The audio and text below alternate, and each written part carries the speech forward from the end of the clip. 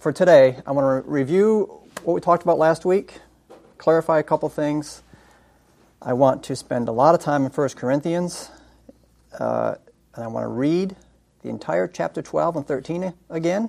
So 2 chapters, that'll take me a few minutes, and then after that, hopefully open it up for some questions that I have for us to answer together. So it's a lot, but I think we can do it in the next hour or so. So, for review, what is the church? That's a word that in Greek, ekklesia, we talked about that, and it means a calling out of or out of a calling. So basically, it's a calling out of a group of people. It's used a lot in the New Testament. It was actually used a lot in the Septuagint to describe the Israelites, when there's a Hebrew word to describe a gathering of Israel, and in the Septuagint, a lot of times that word was translated ekklesia, so it was used there first, before it was used in the New Testament.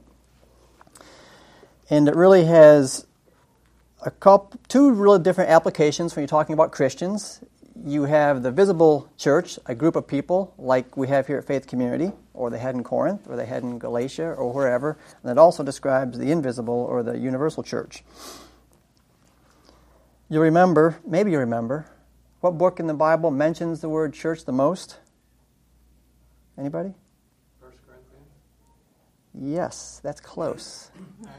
Acts. It's 23 times in Acts, 22 times in 1 Corinthians. And then chapter 14 of 1 Corinthians is where it's mentioned the most of any chapter in the Bible, which we're not going to get to, but that's a real interesting chapter too. And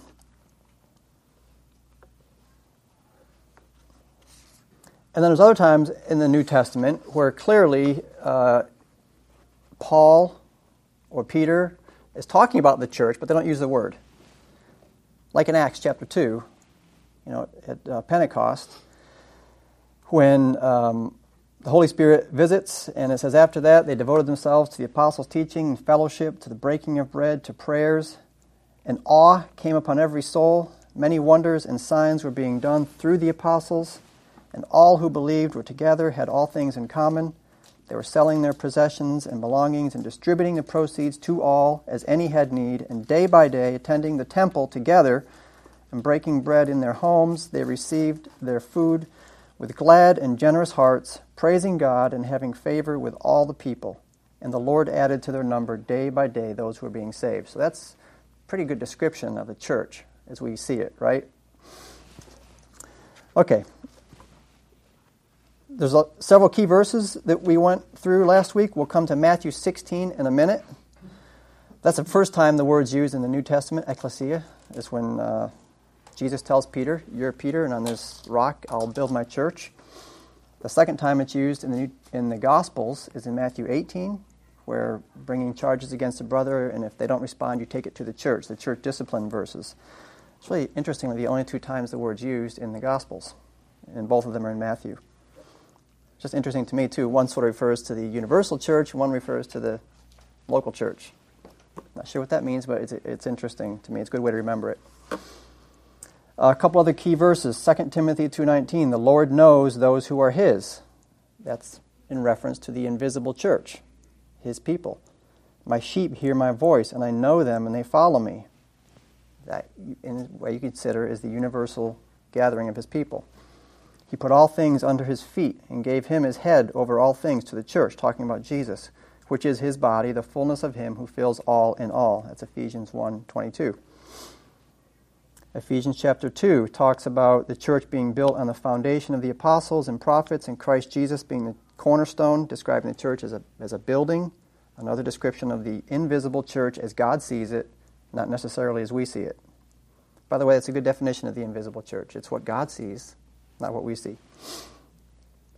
And then Hebrews 12 has a neat verse talking about the assembly of the firstborn enrolled in heaven. It's a nice description of that body of Christ. And then there's lots of verses which describe the visible church I won't talk about, but church in Galatia, in Ephesus, in Thessalonica, in your house, etc. Okay, so let's go briefly back again to Matthew 16. I want to clarify what we talked about, because this is a famous verse about Peter and Petra and Petros, and what does it mean, and what is Jesus really saying. And I want to read those several verses. It's Matthew 16, verses 13 to 19. First time the word is used in the New Testament. Matthew 16:13. Now when Jesus came into the district of Caesarea Philippi, he was asking his disciples, "Who do people say the Son of Man is?" And they said, "Some say John the Baptist, and others Elijah, but still others Jeremiah or one of the prophets." And he said to them, "But who do you say that I am?" Simon Peter answered, "You are the Christ, the Son of the living God.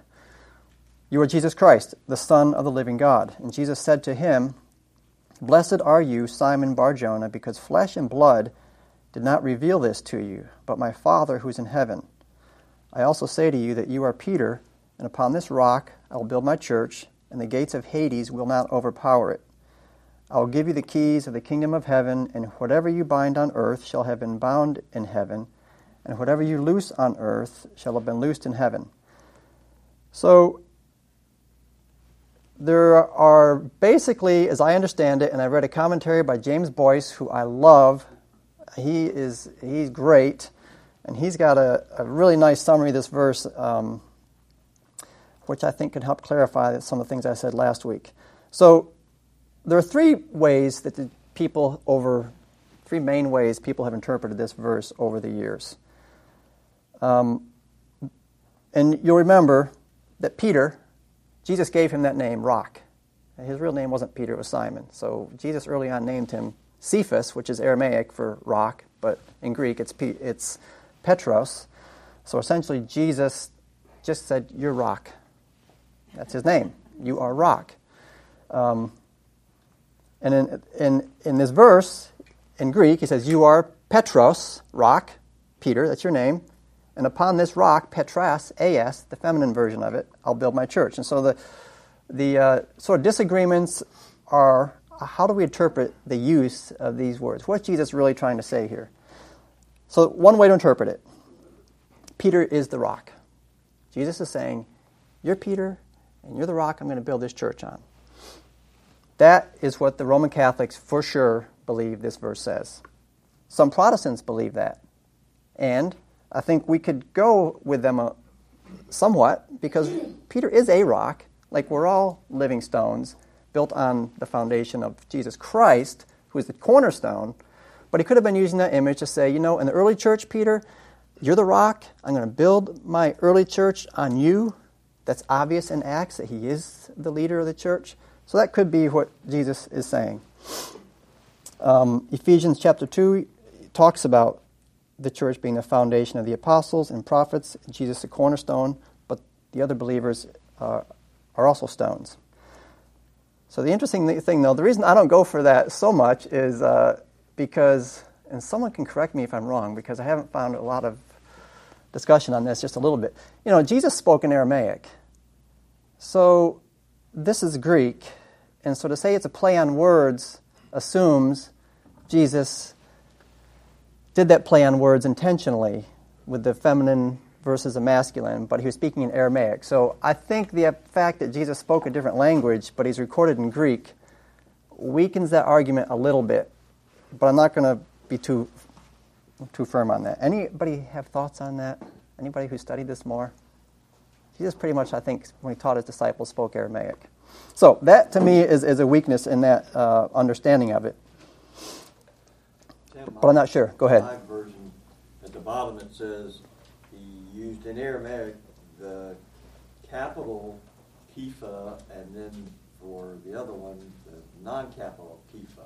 They were the same word in Aramaic. I don't know anything about this. Yeah, so I don't know how you speak in capitals, but so who knows? So anyway, the point is, he did say, "You're the rock, and on this church, and on you, and on this rock, I'll build my church." Could have been referring to Peter.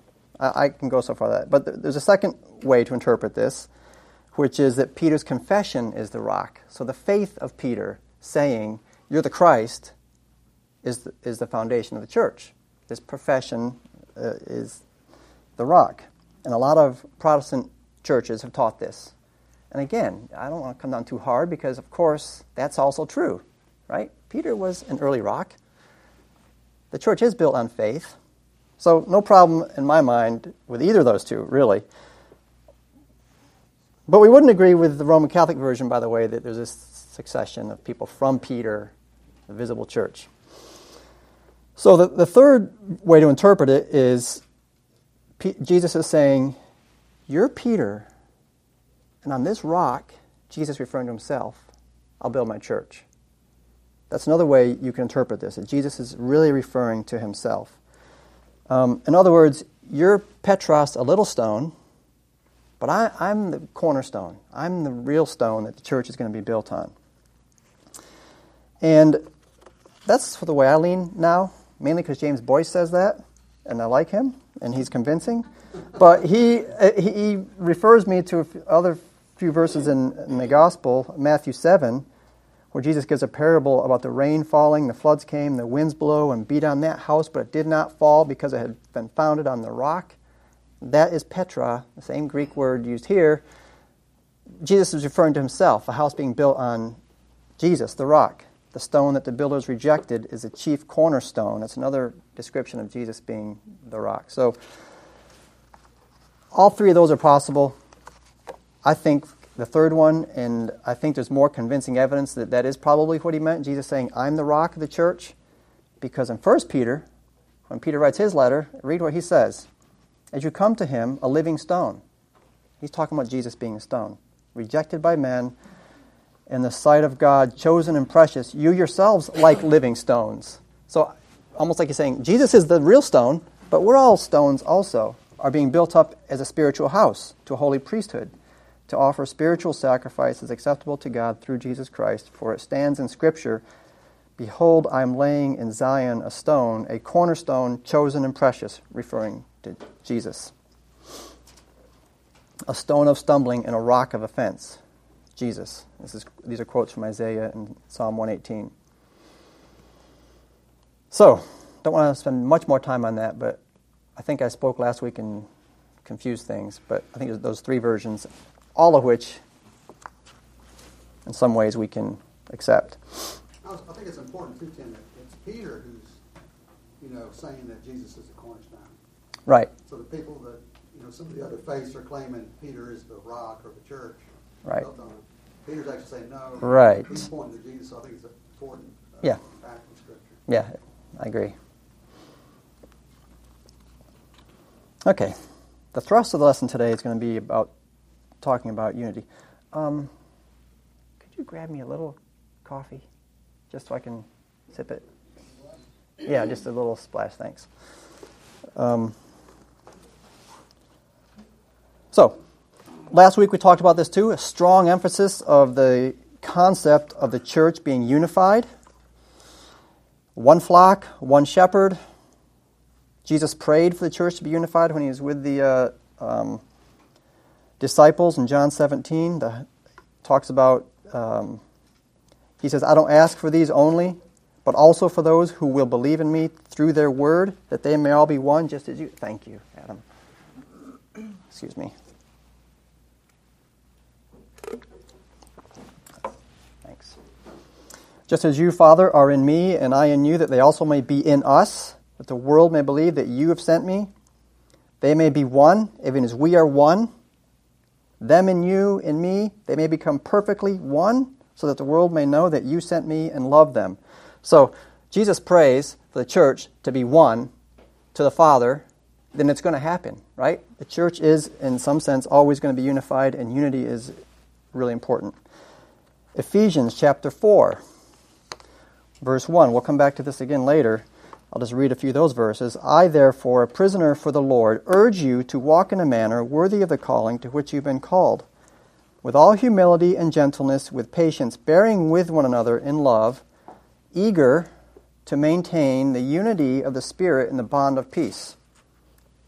Eager, diligent, endeavor, labor hard. We're to be eager to maintain unity of the Spirit in the bond of peace. There's one body and one Spirit. You were called in one hope that belongs to your call. One Lord, one faith, one baptism, one God and Father of all, who is over all and through all and in all. But grace was given to each one of us according to the measure of Christ's gift. Unity is really important in the church. There's lots of other verses. If you were to, as we go through the New Testament, you'll see when the church is mentioned and people are admonished, it's about unity. Unity of the faith, unity with God and the Father. Philippians 2, complete my joy by being of the same mind, having the same love, being in full accord and of one mind. All of you have unity of mind, sympathy, brotherly love, a tender heart, and a humble mind. That's 1 Peter. So those were the main points we talked about last week. And what I want to do today is flip to 1 Corinthians and give a little review of the book. And by the way, I listened last night to Shane's sermon. He taught through 1 Corinthians several years ago. And in January of 2013, so we're talking over 4 years ago, he started teaching on 1 Corinthians. And I went back last night and listened to the introductory first sermon on that series. You all have to go listen to it. It is excellent. And I have to say, what he said I'm using here, so he gets credit for some of this lesson. Not all of it, but some of it. It really did help shape how I was going to present this, because like I said, I was going to present the metaphors of the church, but so many of them are actually in 1 Corinthians that we're just going to hone in on 1 Corinthians. And you remember that that church had its problems, right? A lot of conflicts, a lot of division in the church. There were quarrels, even in chapter 1. Some say I'm for Apollos, some say I'm for Peter, some say I'm for Christ. You're divided. This is not right. Right out of the chute in the first chapter. He says Christ is not divided. Stop dividing yourselves. There's jealousy and strife. In chapter 3, Paul talks about, don't be that way. Yeah, okay, I planted, Apollos watered, but it's God who does the work.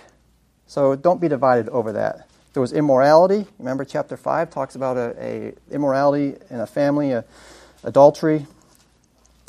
There were lawsuits in chapter 6. They were suing each other in the worldly way. They couldn't resolve their own conflicts. They were running to the judges and the lawyers and suing each other. He rebuked them for that. There was controversy about sacrificing food to idols. How do you do that? Why are you doing that? What's your witness when you do it? The whole chapter 8 that discusses that. There were other divisions and a contentious attitude. They weren't going to the Lord's table properly, and they were rebuked for that. They took pride in their different gifts. Chapter 12 discusses that. Some thought one gift was better than another, and he rebukes them. And then there was a controversy of speaking in tongues. So in that church, there were just a lot of problems, a lot of conflict, and a lot of division. And the recurring theme, Paul's antidote to it, he keeps coming back to it. Be united. Be united. Be united. And we're going to talk about what that means and read the verses that Paul uses to help them in that. And so what I want to do is go through 1 Corinthians with some select verses, and then we'll read chapters 12 and 13, and then we'll have a discussion. I have some prepared questions here for us. First, 1 Corinthians 1, chapter 10. Right after let's do the introduction first, because that really sets the stage, verses 1 and 2. So Paul's writing to the church who's got conflicts. Paul, called as an apostle of Jesus Christ by the will of God, and Sosthenes our brother, to the church of God which is at Corinth, to the ecclesia of God which is at Corinth, to you local body of believers here. This is who I'm writing to. To those who've been sanctified in Christ Jesus. You're believers, you've been sanctified. You're saints by calling. With all who in every place call on the name of the Lord Jesus Christ. So I think here he's saying, you local church, ecclesia, along with the invisible church, ecclesia, all of you, their Lord and ours, grace to you and peace from God our Father and the Lord Jesus Christ. I'm just going to keep reading all the way through about 13 or 14. I thank my God always concerning you for the grace of God which was given you in Christ Jesus, that in everything you were enriched in him, in all speech and all knowledge, even as the testimony concerning Christ was confirmed in you, so that you're not lacking in any gift, awaiting eagerly the revelation of our Lord Jesus Christ, who will confirm you to the end, blameless in the day of our Lord Jesus Christ. God is faithful, through whom you were called into fellowship with His Son, Jesus Christ our Lord. It's a great introduction, encouraging introduction. You're enriched, you're built up, you have this testimony of Christ in your lives, you're being sanctified, you're together, grace to you, peace to you, etc. And then verse 10, now, here's his first exhortation. I exhort you, brethren, by the name of our Lord Jesus Christ, that you all agree, and that there be no divisions among you, but that you be made complete in the same mind and the same judgment. So, he starts out this whole book where he is going to address conflicts. And he, right out of the chute, says something that probably, or maybe they're thinking, that's not possible. How? Really? You're exhorting us to agree and have no divisions so that we'll be made complete and have the same mind and the same judgment. So that was a tall order for them, no doubt. This is why he wrote 15 or 16 more chapters repeating this exhortation. Unite, unite, unite. Okay, I'll read a few more verses here. Now I mean this, and so the first division they have is over who's, I guess, the better teacher. Now I mean this, that each one of you is saying, I'm of Paul, and I'm of Apollos, and I have Cephas, and I have Christ. Has Christ been divided? Paul wasn't crucified for you, was he? Were you baptized in the name of Paul?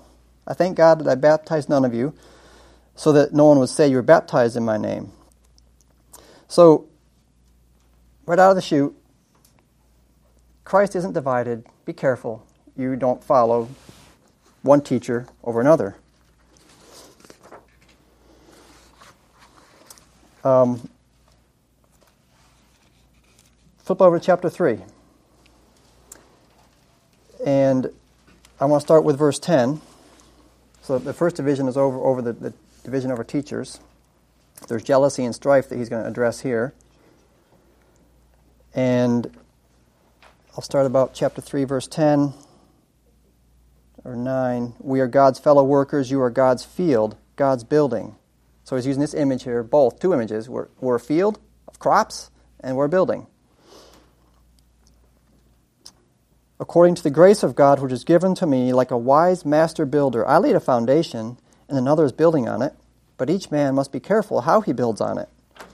For no man can lay a foundation other than the one which is laid, which is Apollos? Nope. Which is Paul? Nope.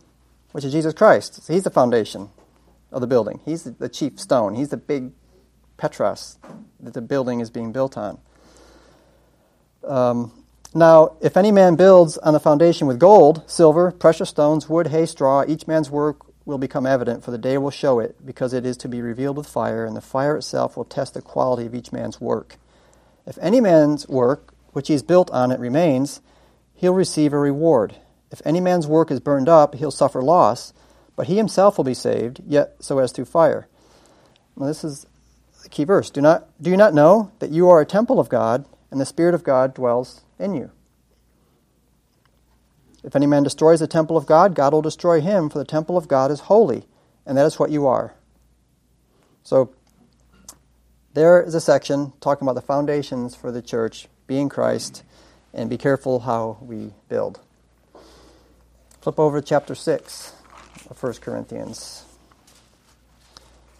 This is the chapter where he talks about the lawsuits and people, dissension and disagreements, and they're going to the courts.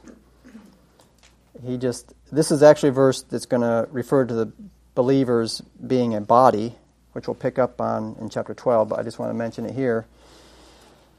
Do you not know that your body is a temple of God, temple of the Holy Spirit who's in you, whom you have from God, and that you are not your own?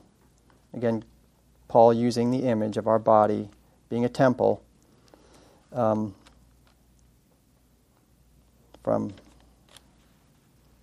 God,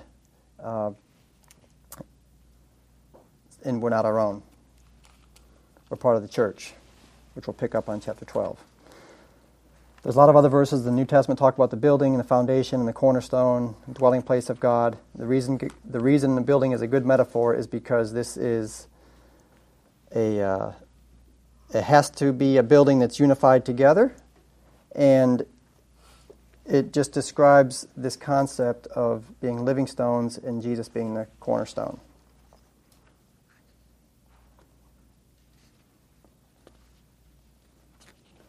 Okay. At this point, I want to go to chapter 12 and 13. And I'll read those, and we'll talk about them for a minute, and then we'll have our questions. And as I read through chapter 12 and 13, I guess, just pay attention. It's obvious when you hear it. All the references to unity, one, common one. I mean, it's just repeated over and over and over again.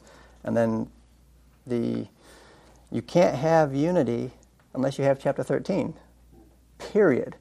And we'll talk about that. So I'll just read these two chapters and enjoy it as I read it, because it's just such rich food for us. So let's go ahead.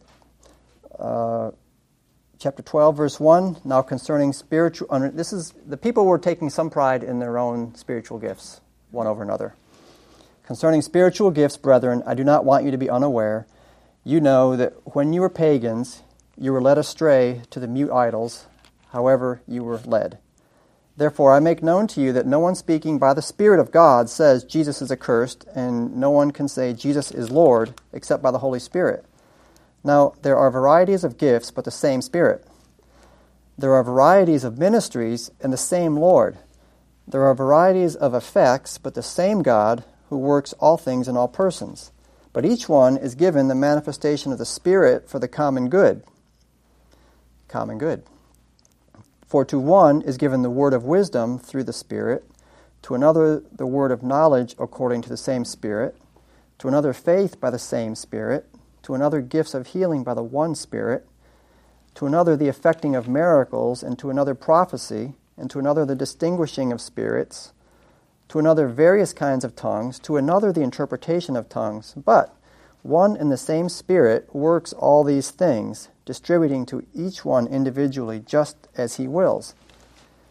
For even as the body is one, yet has many members, and all the members of the body, though they are many, are one body, so also is Christ. For by one Spirit we are all baptized into one body, whether Jews or Greeks, whether slaves or free, we are all made to drink of one Spirit. For the body is not one member, but many. And this is, of course, well-known description of the body, physical body. If the foot says, because I'm not a hand, I'm not a part of the body, it is not for this reason any less a part of the body. And if the ear says, because I'm not an eye, I'm not a part of the body, it is not for this reason any the less a part of the body. If the whole body were an eye, where would the hearing be? If the whole were hearing, where would the sense of smell be? But now, God has placed the members, each one of them, in the body just as he desired. If they were all one member, where would the body be? But now there are many members, but one body. And the eye cannot say to the hand, I have no need of you, or again the head to the feet, I have no need of you. On the contrary, it's much truer that the members of the body which seem to be weaker are necessary, and those members of the body which we deem less honorable, on these we bestow more abundant honor, and our less presentable members become much more presentable, whereas our more presentable members have no need of it. But God has so composed the body, giving more abundant honor to that member which lacked, so that there may be no division in the body, but that the members may have the same care for one another. And if one member suffers, all the members suffer with it. And if one member is honored, all the members rejoice with it. Now, you are Christ's body and individually members of it. God has appointed in the church first apostles, second prophets, third teachers, then miracles, then gifts of healings, helps, administrations, various kinds of tongues. They all are not apostles, are they? All are not prophets, are they? All are not teachers, are they? All are not workers of miracles, are they? All do not have gifts of healing, do they? All do not speak with tongues, do they? All do not interpret, do they? But earnestly desire the greater gifts, and I'll show you still a more excellent way. Let's read 13. If I speak with the tongues of men and of angels, but do not have love, I have become a noisy gong or a clanging cymbal. If I have the gift of prophecy and know all mysteries and all knowledge, and I have all faith so as to remove mountains, but do not have love, I am nothing. If I give all my possessions to feed the poor, if I surrender my body to be burned, but do not have love, it profits me nothing. Love is patient, love is kind, is not jealous, love does not brag and is not arrogant. It does not act unbecomingly, it does not seek its own, is not provoked, does not take into account a wrong suffered, does not rejoice in unrighteousness, but rejoices with the truth, bears all things, believes all things, hopes all things, endures all things. Love never fails, but if there are gifts of prophecy, they'll be done away. If there are tongues, they will cease. If there's knowledge, it will be done away. For we know in part, and we prophesy in part, but when the perfect comes, the partial will be done away.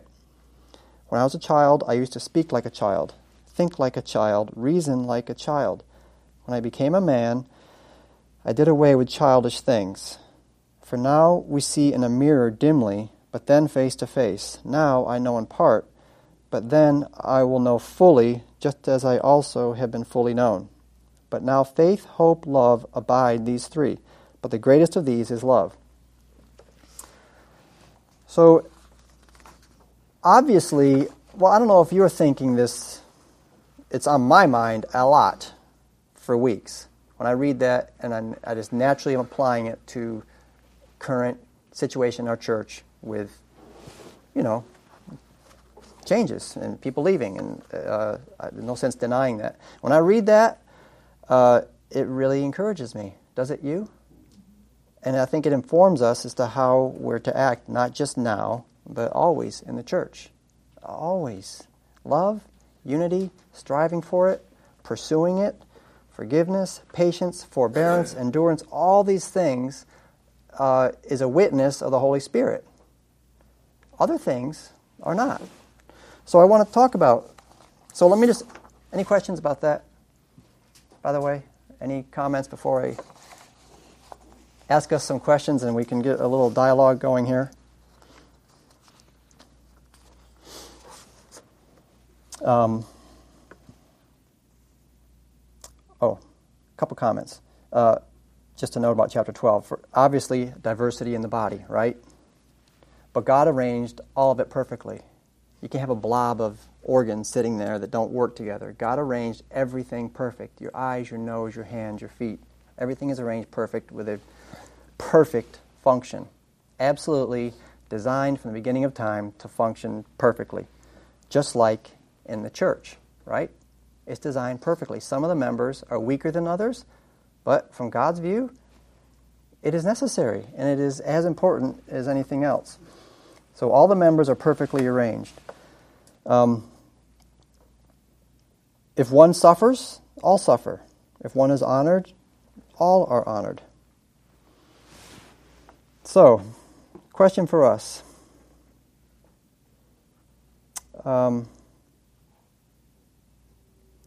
When you think of Paul's exhortation in 1 Corinthians 1:10, where he says, there'll be no division.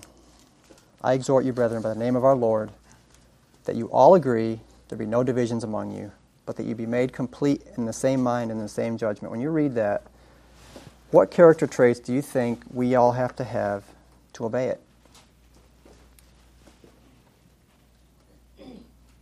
What character traits do we have to have? I mean, I want to get a list going in order to obey that really exhortation by Paul. Humility, yes, very good. Forgiveness. Yep, forgiveness. Preference of others. Yeah, all these. Open-minded. Open-mindedness, yes. Long-suffering. Yep. Because if there's divisions, if you disagree with somebody, there's a division, and we're told, don't divide, just think it through. We have to have all those traits to meet someone. You have to be patient with that person. You have to be humble yourself. You have to prefer their opinion over yours. You have to give it time because the way we communicate is different. Some people say something and I don't hear what they're saying. And they say it again. I don't hear it. I don't hear it. I don't hear it because it's just a different angle. The way they talk is just different. So sometimes you just need time. What else? What other traits do we need? Love. Yeah, love. Right, chapter 13. You have to. The whole chapter talks about all these characteristics that we just mentioned. It seems to summarize a lot of them. If we love each other, we assume the best about that person. They're a believer. They're part of the body. They're a hand. So they've been sanctified. So we have to, as far as we can, assume the best. Very good. Anything else? I think you have to be thoughtful. I guess that goes along with being patient. I think of the ways I don't do this. I'm often quick to speak. Way, way too quick to speak. So you got to hold your tongue, hold your thought. Probably all of us have gotten in trouble by saying things we regret. So don't do that. You say all of Galatians 5:23. All of Galatians, yeah, the fruit of the Spirit. Yeah. Yes. Yes. Demonstrate the fruit of the Spirit. Okay, so I think we need to keep those in mind. What ways? And by the way, I also have to say a lot of this. If you ever have Wayne Grudem's systematic theology book, anybody have that? It is so good. He's got quite a few chapters on the church, and some of these questions are from his application portions of that book. In what ways do you think our church could grow in unity among our members? It's not too loaded a question. Just we can back up a little. Just generically, in what ways do you think our church could grow in unity among our members?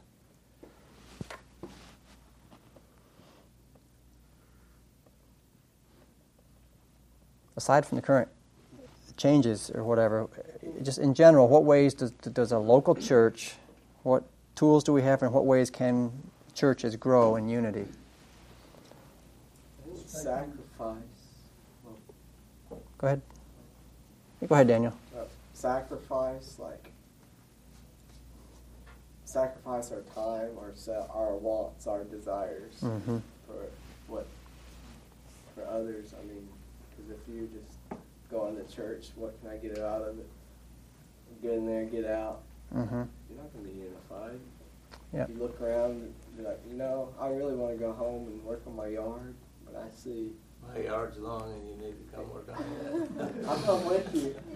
We'll work together on it. Is that what you're saying? Yeah. It's not going to rain this morning. Trusting your, the elder, your pastor. Mm-hmm. Yeah, there's verses about that. Trusting the leadership of our local church. I think that's important. Patient with them, more so. What's the verse? It talks about double honor and... I think so. They have characteristics that are described in our, in Timothy and Titus about what it takes to be an elder, and so we ought to trust them, just like we trust everybody else. Give them the benefit of the doubt always if you have a disagreement or a division, well, you apply all these principles, figure out what's going on, be a help, approach it with. Let's read Ephesians 4. Approach them and really anybody with this attitude that Paul also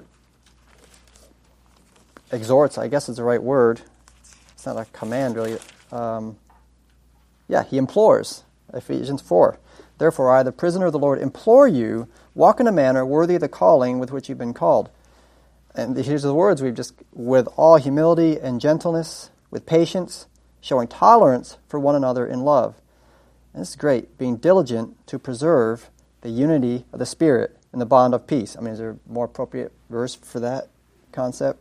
There's one body, one Spirit, one hope, one Lord. Yeah, what else? What other areas, or what other ways do you think a church can grow in unity among its members? Pray together, like you did Pray, yeah. Thank you. Weren't you blessed by that? Yeah, pray together more. I hope you guys who went have given feedback to the leadership about what a blessing that was. Yeah, that was a really unifying evening for us. Pray together. Yep, very good. Anything else? I just think you have to show extra mercy towards the other members and leadership. Mm-hmm. Keep that in mind. Yep. Yeah, whenever there's a controversy anywhere in a church, you have to be merciful and don't be so quick to judge and all that. And Galatians 6:1. Let me ask you a question. Go ahead. Can you disagree and not be a disagreeable person? Yes. Yes, that's I the. think that's a big issue. Yes. Yeah. I don't see it that way, however. Yeah.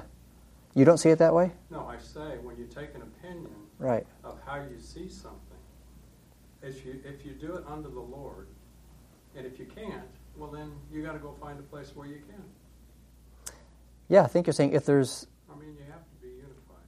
You have to do what the Scriptures say. Yeah. Because it's not an option; it's a command, really. Right. So, what's the most important thing Love. if people disagree is love? Right? Yeah. I mean, if